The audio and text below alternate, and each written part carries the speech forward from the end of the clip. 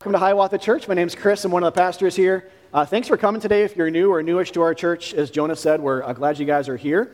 We are, to catch you up to speed, if you are new, we are in a series right now in the book of 1 Timothy in the New Testament. So if you have a Bible or a phone app and want to turn there, great. You don't have to. This will all be on screen here in just a second. But it's been a summer series for us that we're wrapping up next week. So 2 more weeks to go, almost done.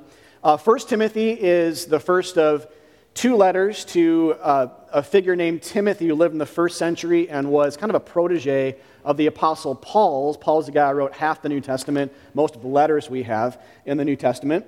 And he's writing to him about like all things pastorship or pastorhood or eldership or about church. And so in a lot of ways this is a letter to kind of especially heed and listen to and read if you are a pastor or a pastor wannabe or in training or whatever, or church planner in the future, present or future. But it's also for all of us because it's about the church and it's about Jesus. It's about his love for us and for his bride, the church, and what church really is, what behavior within the church and in community together should kind of be like. And so he's touching on a lot of things in this letter. It's varied in terms of topic, and yet it all revolves around the good news of Jesus and the fact that we're here at all, that we're saved, but that we're gathered like this as evidence of God's grace and the fact that he has gathered people from being stray. The church is called a gathering in the Bible, and so the opposite of that is wandering, right, or being scattered. The fact that we're here at all is just evidence that God is bringing people back from sin or from being out in the desert of being distanced from their Creator. And so even just the rhythm, right, of doing this every week is a figure of grace. It's a type. It's a picture and a demonstration of God's goodness to us through his Son.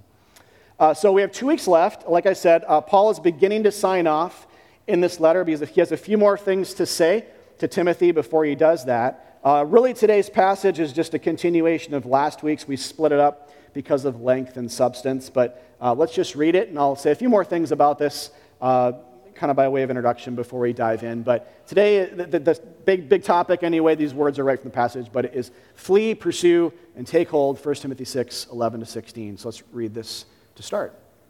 Verse 11, "But as for you, O man of God, flee these things. Pursue righteousness, godliness, faith, love, steadfastness, gentleness. Fight the good fight of the faith. Take hold of the eternal life to which you were called, and about which you made the good confession in the presence of many witnesses. I charge you in the presence of God, who gives life to all things, and of Christ Jesus, who in his testimony before Pontius Pilate made the good confession, to keep the commandment unstained and free from reproach until the appearing of our Lord Jesus Christ, which he will display at the proper time. He who is the blessed and only sovereign, the King of kings and Lord of lords, who alone has immortality, who dwells in unapproachable light, whom no one has ever seen or can see, to him be honor and eternal dominion. Amen." All right, so basically one long sentence it felt like there. But in a lot of ways, it kind of feels like he's closing this letter at that point, right? It's a wonderful way to close. He's not quite done. A few more things next week, but he's starting to wrap up here. A couple of asides that I think we have been mentioning this throughout the summer, at least in passing. But I want to be clear on this because it relates a lot to today's passage, and I think it'll just be a help for you guys as you continue to read these letters and other parts of the New Testament in the future. But it has to do with 2 different interpretive dynamics to the pastoral letters. The pastor-non-pastor dynamic and the human and divine dynamic. And so with the first one, I was kind of saying this before, but we just need to acknowledge that there is a special instruction here to pastors and future pastors. Though all Christians can still obviously heed the advice or the imperatives that are here in this context, because to quote Paul elsewhere, in Christ there really is no pastor or non-pastor. I'm actually not quoting him directly, but that's language from Galatians 3:28. In Christ there's no distinction, right? There's no like good and bad Christian. There's no, he says, they're male or female, slave or free, Jew or Gentile, but there's no moral or immoral. I'd also say in Christ there's no pastor or non-pastor. There's no distinction, really. Now, obviously, we have those distinctions for the sake of the health of the church, like in a physical level, but really in Christ we don't. And so if that's true, then all of us can and should read this as though we are Timothy, kind of receiving this instruction as though God is writing to us. And yet again, to flip it back around, there's a special thing here, I think, for pastors and for future pastors to really heed. He's giving a charge. He says, in the presence of God, I'm charging you with something. He doesn't do that to churches. Like if you read Paul, he doesn't say that to like just churches at large. He's saying this to Timothy particularly. And so I'll come back to this and show you why I think this is important and how maybe this plays out specifically, at least in part, in today's passage. But I want you to have that in mind as we go forth today and maybe just in the future when you read these types of letters in the Bible. The other side is the human and divine. And that is to say that we need to see that there is both a human principle and a divine gospel in passages like this, in the spirit of how Jesus himself is both human and divine, which is to say that there's something for us to hear and do as human Christians, like Timothy, we're just like him, in a passage like this, but there's also something for us simply to gaze at and marvel at, a gospel from God that stands apart from our works wholesale and resides solely in Christ's work for us. More also on that later. But let's go back with those two things in mind and let's go back and start with, I think, which is the more obvious side of, and maybe accessible piece to this passage, which is in the first couple of verses. And I'm going to title this or subtitle this, Flee and Fight. So a couple of things there, which actually just that alone might sound kind of contradictory, right? Like, are we running away or are we fighting? Like, what are we doing here, right? But I really like that because I think it's realistic. It's just like part of the Christian life is like running away from evil. It's realizing we can't fight. Where it's not up to us to save ourselves, right? We run away from things under the guise of like, Jesus saves us, we can save ourselves. On the other side of things, we do go toe-to-toe with darkness by the strength of God that he gives us. And so you kind of have both things going on, and so we'll kind of flush that out. But let's go back to the first verse for today. First he says he wants Timothy to flee. And I'll go back to, he says, flee these things. And to get these things, I have to kind of go back to last week's passage, so I'll go back to last week's to reference these things. He mentions in verse 6 here, 6 and following from last week, flee the love of money, flee conflict, he said last week, flee anger, flee strife, flee quarrelsome behavior of any kind, like run away from that, flee arrogance and pride. And he also says, flee a false doctrine of works-based salvation or righteousness that says, and this is a quote from last week, that says, godliness is a means of gain. That was a false teaching kind of in the Ephesian church. Some Christians were saying, godliness will get you something. It will produce financial gain. It will earn you favor before God, maybe, on a spiritual side of things. And Paul's saying to Timothy, you've got to squash that out. You have to, you yourself, run from that idea, and then also teach against it. So, which he says elsewhere in this book. All right, so flee them while other Christians, false teachers maybe in the church, while others might seem to be like holding their hands and being intimate with them, you should run from them. And then he says, as you flee, you're pursuing something else. So running from one thing, but towards other things. And here he lists out a few things. He says, pursue righteousness. So run from anger, but pursue righteousness. Run from ungodliness and conflict and pride and false doctrine. Run towards faith and love and steadfastness and gentleness, which I think is a really interesting list. This is one of those things in the New Testament that some of you may have experience with, where you're reading it and you can easily pass it over and just kind of like breeze by and say, well, it's kind of like just a vague list of moral qualities or something, not give much attention to the actual words. And so I want to go back, though, and look at them a little bit, not in too much depth, but just give a little more time and light on them to basically address the question, why these terms? Because they're not like direct opposites of the things that he's saying run from. These are other things, and they're not all like simple morals. They're gospel qualities or characteristics of God even that we are called to run towards. All right, so let's start kind of going backwards here with the end and start with gentleness. He's saying, pursue gentleness, and I'd say because in the gospel, Christ is gentle with you and me. He's not mad at us through his death and resurrection. He doesn't, to quote a phrase about Jesus used in the Gospel of Luke. He doesn't break bruised reeds. He doesn't see something almost at the point of death and then give it the final blow, like he nurses it back to health. This is what Jesus is like. He is a gentle being, a gentle Savior, the Son of God and God himself. And so, and he lives in us.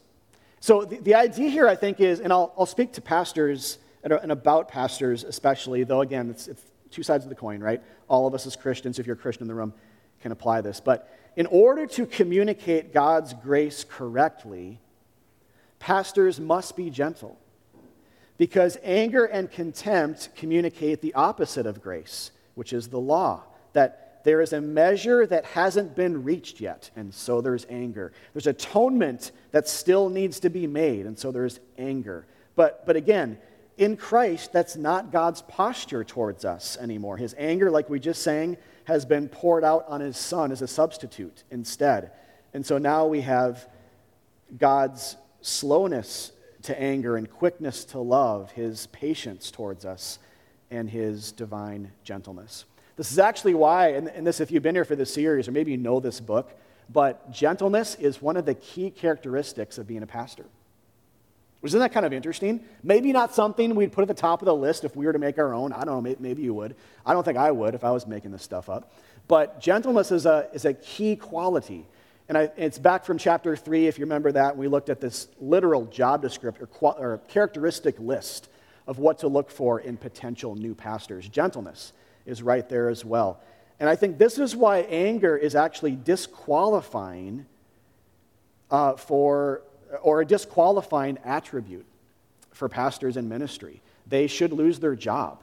Not that we expect perfection for pastors in this area, because they'll never be perfect, but ongoing contempt-filled anger that's a disqualification, because that's not God, right? We're not representing God in that moment. Not just because it's sin then, but because it communicates the wrong things about God himself, who is slow to anger and quick to love, right? Remember that idea?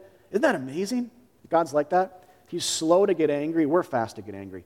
But God is slow to get angry and very fast to love.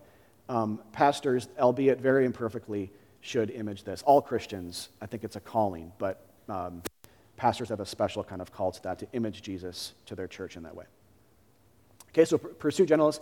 Pursue steadfastness, which means pursue perseverance, or pursue staying in the faith and being unchanging doctrinally, which I think I was reading this week and thinking, man, what a trait we should want in all of our lives as Christians, maybe especially for our pastors, because we live in a world that's changing, right? And churches that change. And there was an article I saw online last week, I think even, about how to process when your pastors leave the faith. And it was really good. But I just thought, man, the fact that we're writing these things now even is so tragic. You know, that pastors who teach and disciple and lead people who are leaving the faith, like what do you do with that when they deconstruct, you know, and when they leave and, or change their gospels. And I think that's basically what this is saying, is Paul saying, don't let that be you, pastor. Be steadfast in your faith. Be unchanging. Because God is unchanging, let your gospel be unchanging. Let your teaching be unchanging. Pursue it, albeit, again, imperfectly. Pursue it nonetheless. Flee from some things, pursue. This is one of the things we should be pursuing. All right? Pursue love, because it's the highest quality, the essence of God himself. And by it, we embody the gospel more than any other spiritual gift, 1 Corinthians 13 says. The love of God that gave up everything on the cross that we might be forgiven. Pursue faith, because faith is the opposite of working and striving for acceptance. That's why it's worthy pursuing. That's why faith's not really like a moral here. It's actually it's an idea. It's a concept where we're pursuing the idea that it's not by works we're saved. We're pursuing the idea it's not by us striving, but by God striving for us. Not by us washing God's feet, but by him washing our feet. Not by us ascending, but him coming down. That's how we're saved. So this is basically the same thing as saying pursue belief, because faith is an active idea. Pursue the act of believing that Jesus rose from the dead every single day of your life. Pursue the act of believing he's the Son of God who loves you and gave himself for you. Pursue belief. Pursue godliness, very similar, of course, but as we've learned in this letter from chapter 3, godliness is to be in Christ, to believe his Spirit resides in us, that he is our godliness. It's to be like him in his sufferings for others, which is a high form of love. And then finally, pursue righteousness, which is the same as pursuing Christ, because to be righteous is to live by faith, as both testaments of the Bible attest to. Faith in the righteousness from heaven who came down when we were trying to go up with our own form of works-based purity and righteousness. So pursue the righteousness that came down. Pursue righteousness by being a believer and a truster in God, not a worker for his favor. All right, then to build on that into verse 12, which kind of hinges on this idea, he adds to the idea of fleeing and pursuing fighting. Fight, then he adds this qualifying phrase, fight the good fight of the faith. Fight by having belief, as we were just talking about. And then by taking hold of eternal life. All right, so this is what I really like in this passage, and I titled the whole sermon after this, because I think this is such a crux issue, is you have three things going on here. You have, we're called to run away and flee from one thing. We're called to pursue another thing. But we're called to take hold of yet another thing altogether, which is eternal life. And of those three things, taking hold, I think, is the better thing. It's the best thing because it has to do with something or someone else, right? It has less to do with our running and our chasing and more to do with an object outside of our bodies and souls that we rely on to be held up, right, from something. So all these things are good, but the better thing is taking hold. And even on that basis alone, if you are comparing these terms, on that basis alone, taking hold would stand out. That it involves less of us than the other two. Or to put it another way, it's one thing to run away, another to pursue, yet maybe not fully catch in this life. But another thing altogether to rely on the sturdiness and trustworthiness and power and sufficiency of the concrete footing of Jesus Christ. It's almost like it's apples to oranges in some way. Like the Christian life will look like all three of these things, that's why I love the passage, is it's complex and layered, and all these things will constitute our life on a regular basis, but they're not all created equal. Like if you're fleeing and pursuing but not taking hold, you're toast, you know? Like if you're taking hold, the other two will probably follow. But you have to take hold of something outside of you, which is Jesus, the pylon, the concrete footing, the rock of Jesus Christ. And actually, if you look in this passage, which is not here, it's in the next section, but it says, eternal life belongs to the one who, quote, alone has immortality. So if Jesus alone owns immortality, then to cling to eternal life is to cling to him, right? It belongs to him. It is him. He is the resurrection and the life, he says in John 11. So it's another way of rewording this, but same thing. Cling to not you. Cling to Jesus. There's lots of grace in that. I think basically Paul wants Timothy and the Ephesian church here to take hold, not to work up from within. Take hold of Jesus as if you were drowning in the middle of the ocean with only a life preserver in front of you. Or like the woman hemorrhaging who, in Mark, I forget what chapter in Mark, but she's hemorrhaging and bleeding her whole life, and no doctor, no amount of money, no good work could heal her. And so she reaches out and touches Jesus' robe. Remember this story? And she's instantly healed. It's like amazing, right? Just like on face value, but especially over and against the fact that no doctor, no physician, no medicine, no money, no good work could heal her. Only the person of God, the person of Jesus Christ. It is our life. It is exactly our life, exactly our gospel, just put in like a physical story.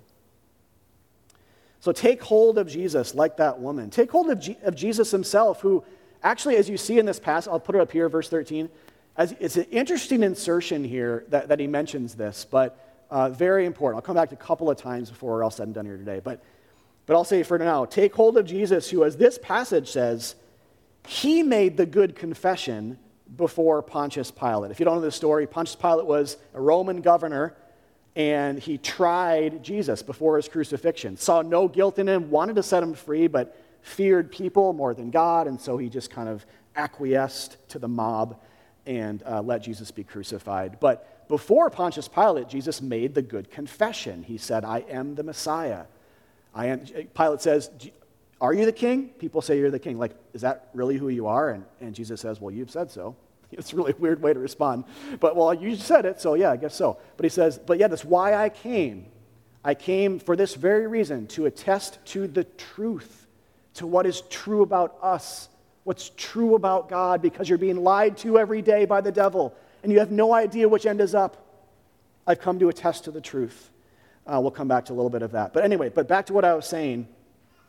That's the good confession. This is what he's saying before he's crucified. And the idea there, I think, is that this is what we hold on to. The idea is that Jesus was steadfast in our place.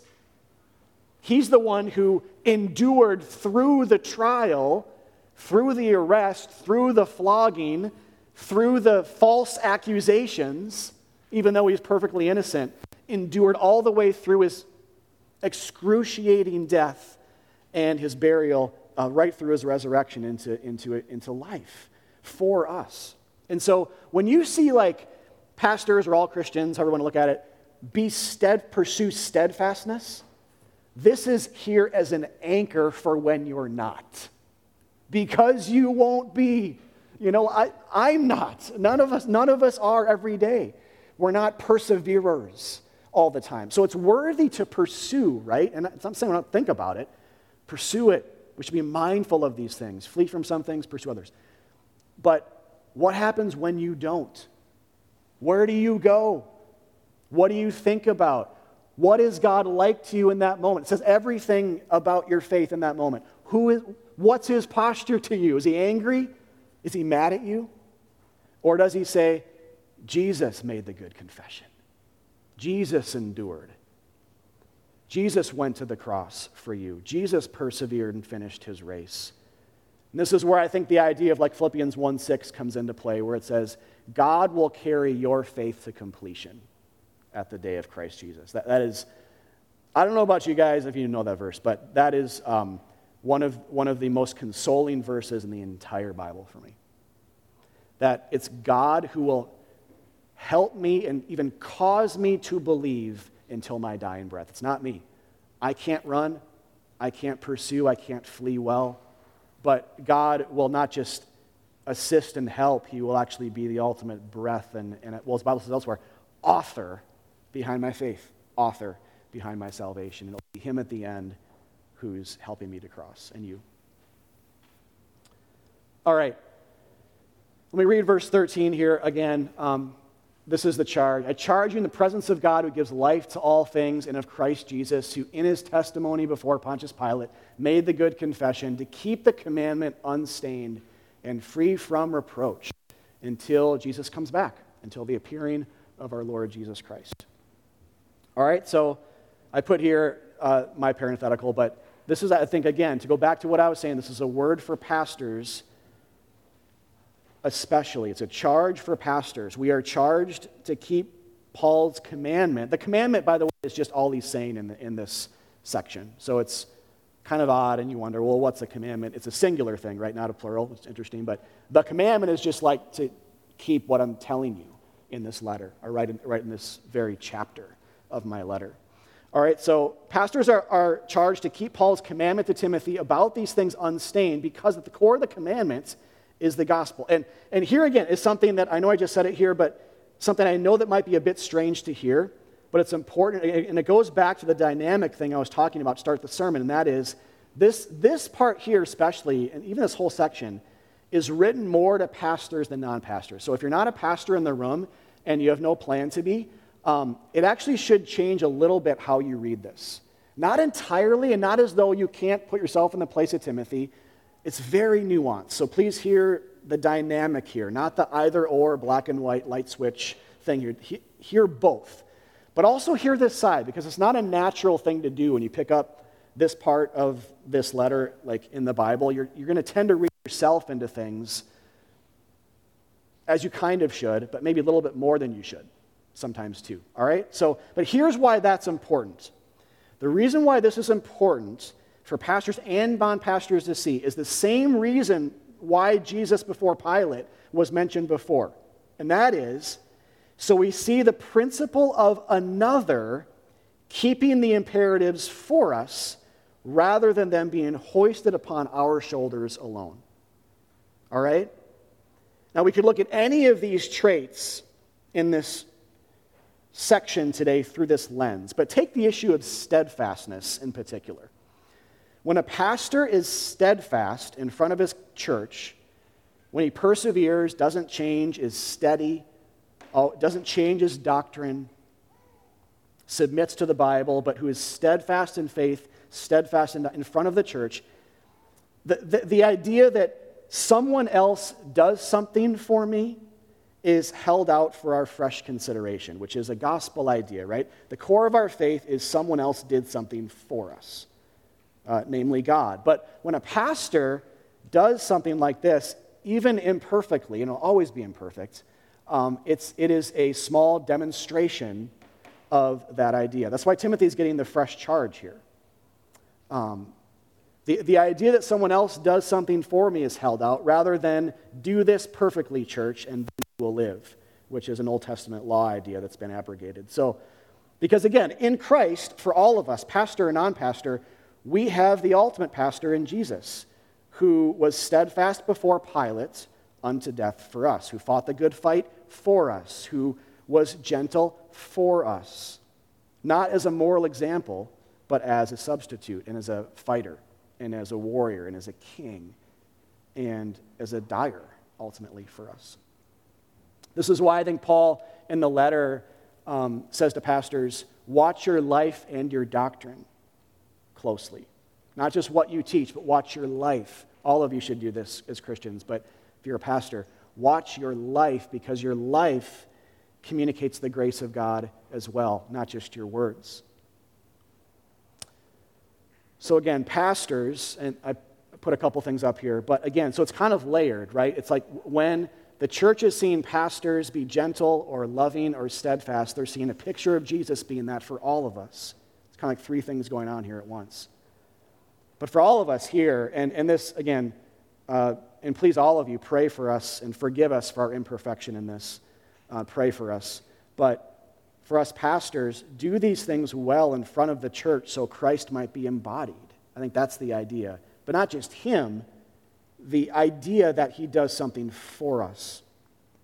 So that as we all strive to be gentle, to bring that one in, as we all strive to be gentle and fail, it's the gentleness of the pastors or others, maybe other peers or friends, that reminds us that it's Jesus' gentleness that matters most.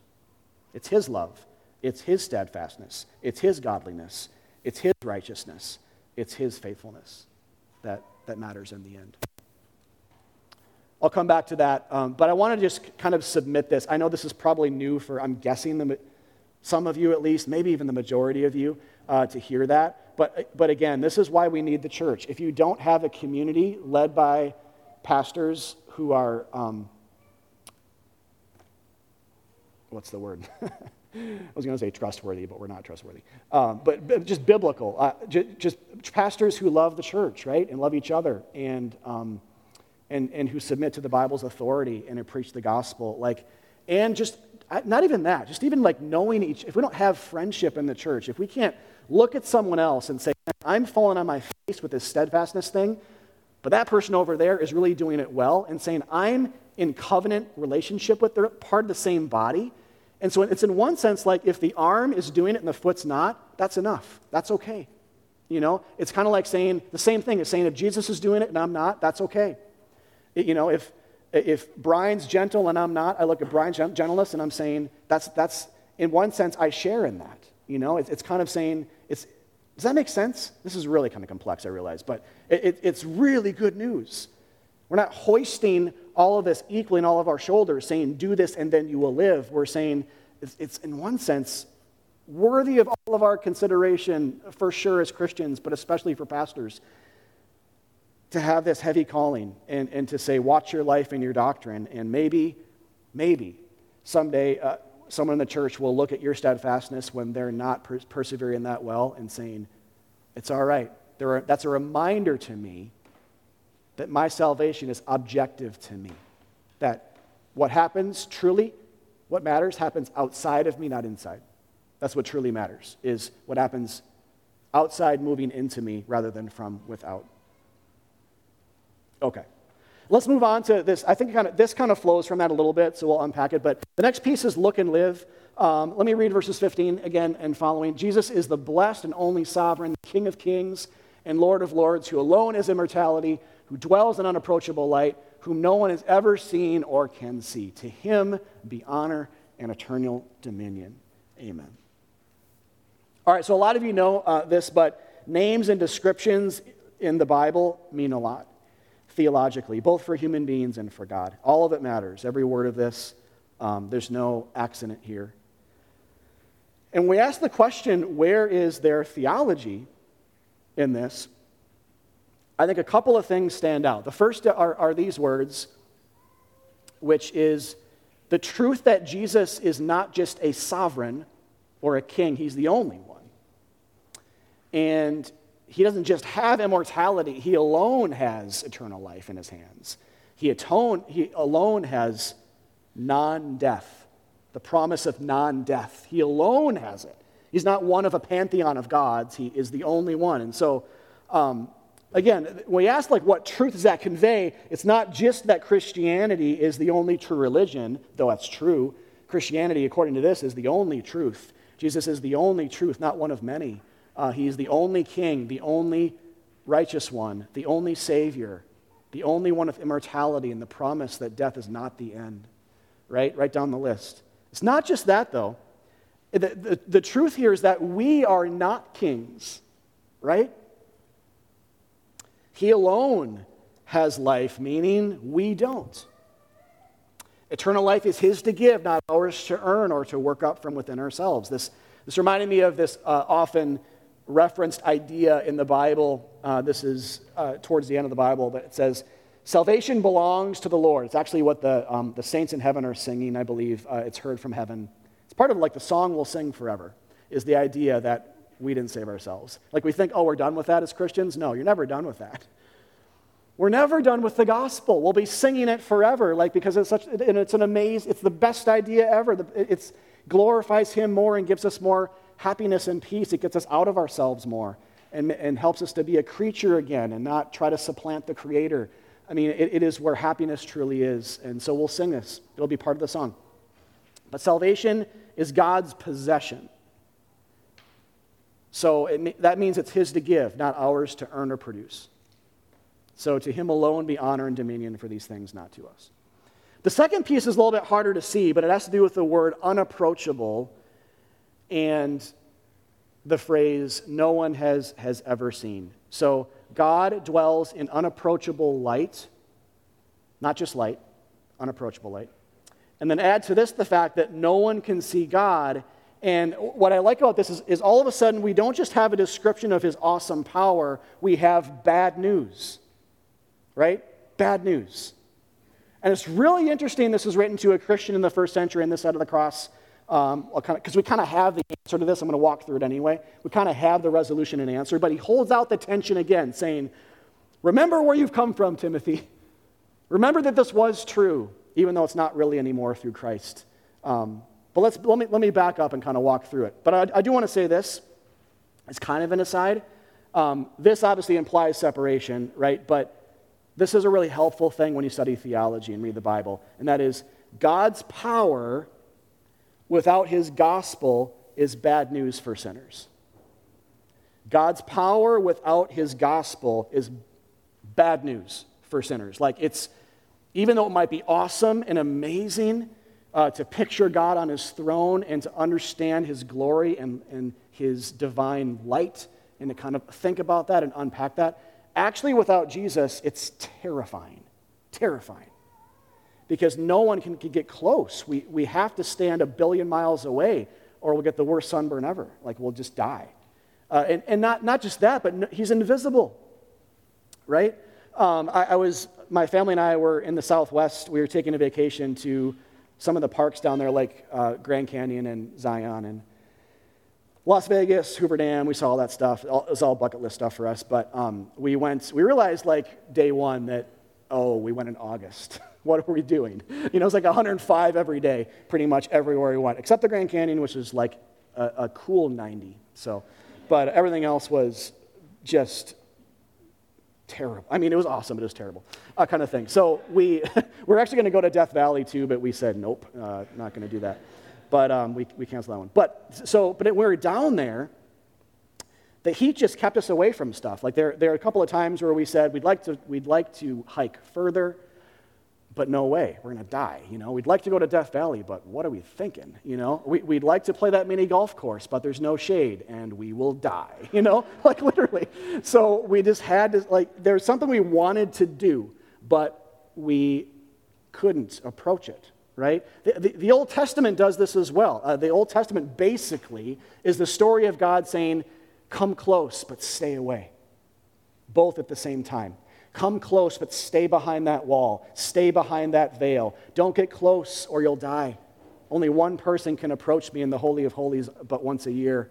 And if he does the wrong thing, he'll perish. I mean, it's this, and part of the theology in that, again, is not just to show God's power, but to show how it's actually bad news for sinners. It's power over and against ours, right? It's a type of theological juxtaposition that sends a message that points us ahead in the story for a type of gospel resolution.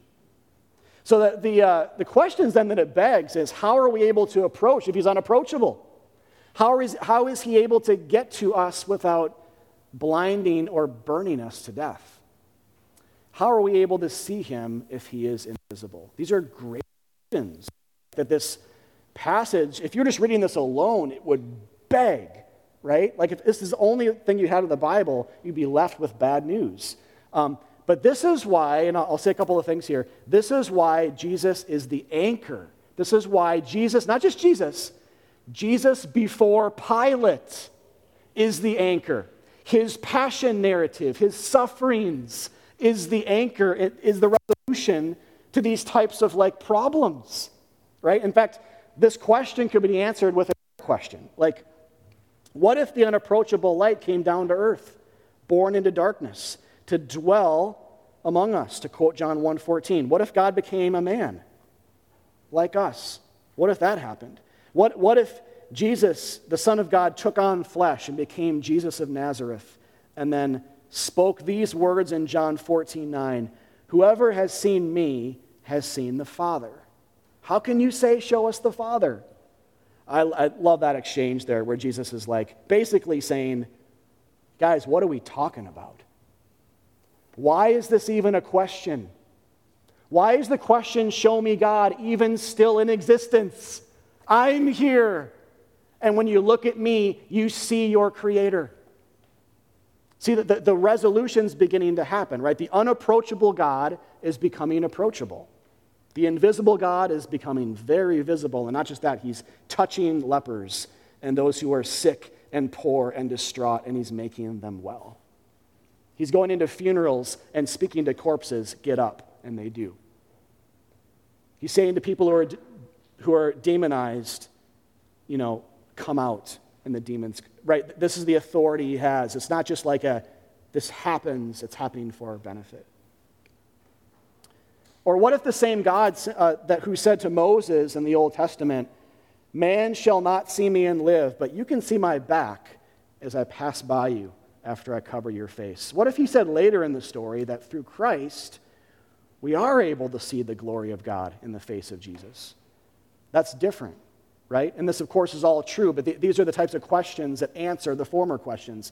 And so the answer to the question of how we will one day and today be reunited with God is Jesus.